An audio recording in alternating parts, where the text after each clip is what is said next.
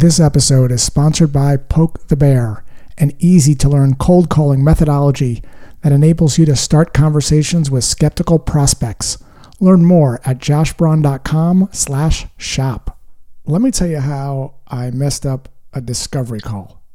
So Chris saw me present at a workshop and he wanted to bring me into his company.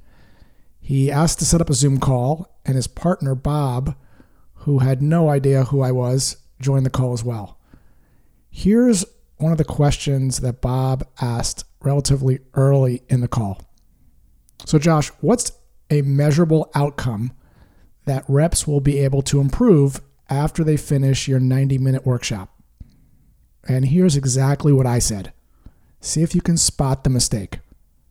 Hey Bob, imagine that you do one session with a personal trainer. What measurable outcome improves after just one workout? Just spot the mistake?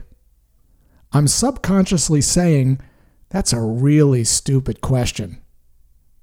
Egos don't like that very much. So let's do a do-over using Chris Voss's techniques.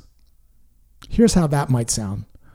Bob says, hey, what measurable outcome will reps be able to improve after they finish your 90-minute workshop? And I would say, sounds like you're really passionate about professional development and want to find just the right trainer that will have a big impact. Chris Voss calls this labeling, and labeling describes the underlying emotion the other person is feeling, which makes them feel heard. I also might say something like this to make them feel validated. It's like when you go see a motivational speaker like Tony Robbins, you're pumped up during the talk. However, the next day you're lying on a couch eating bonbons. You see what I'm doing here?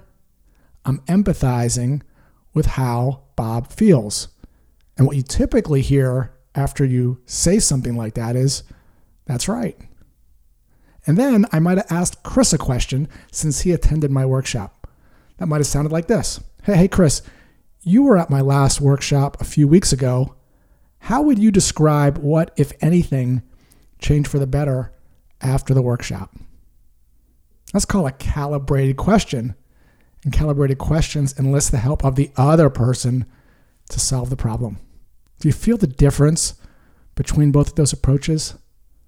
My original approach makes people feel defensive because you're questioning their question. The second approach lowers defenses because you're validating how the other person feels. So why didn't I do this? I mean, I know this Chris Voss stuff. However, in the moment, I defaulted to the old program that I was running, Josh 1.0. The lesson here? Knowing something and being good at something are two completely different things. Running new programs or building new habits takes repetition, deliberate practice, patience, and reflection. You're going to fall backwards sometimes when trying to run a new program. You'll eat fries. You'll miss a few marathon training runs. It's okay. Don't beat yourself up. You're human. Show yourself some compassion, kick rocks for a few minutes, step back, breathe deeply, reflect on what you would do differently the next time around, and then move on. You don't have a DeLorean. You can't go back and change it. It's okay to always be in beta.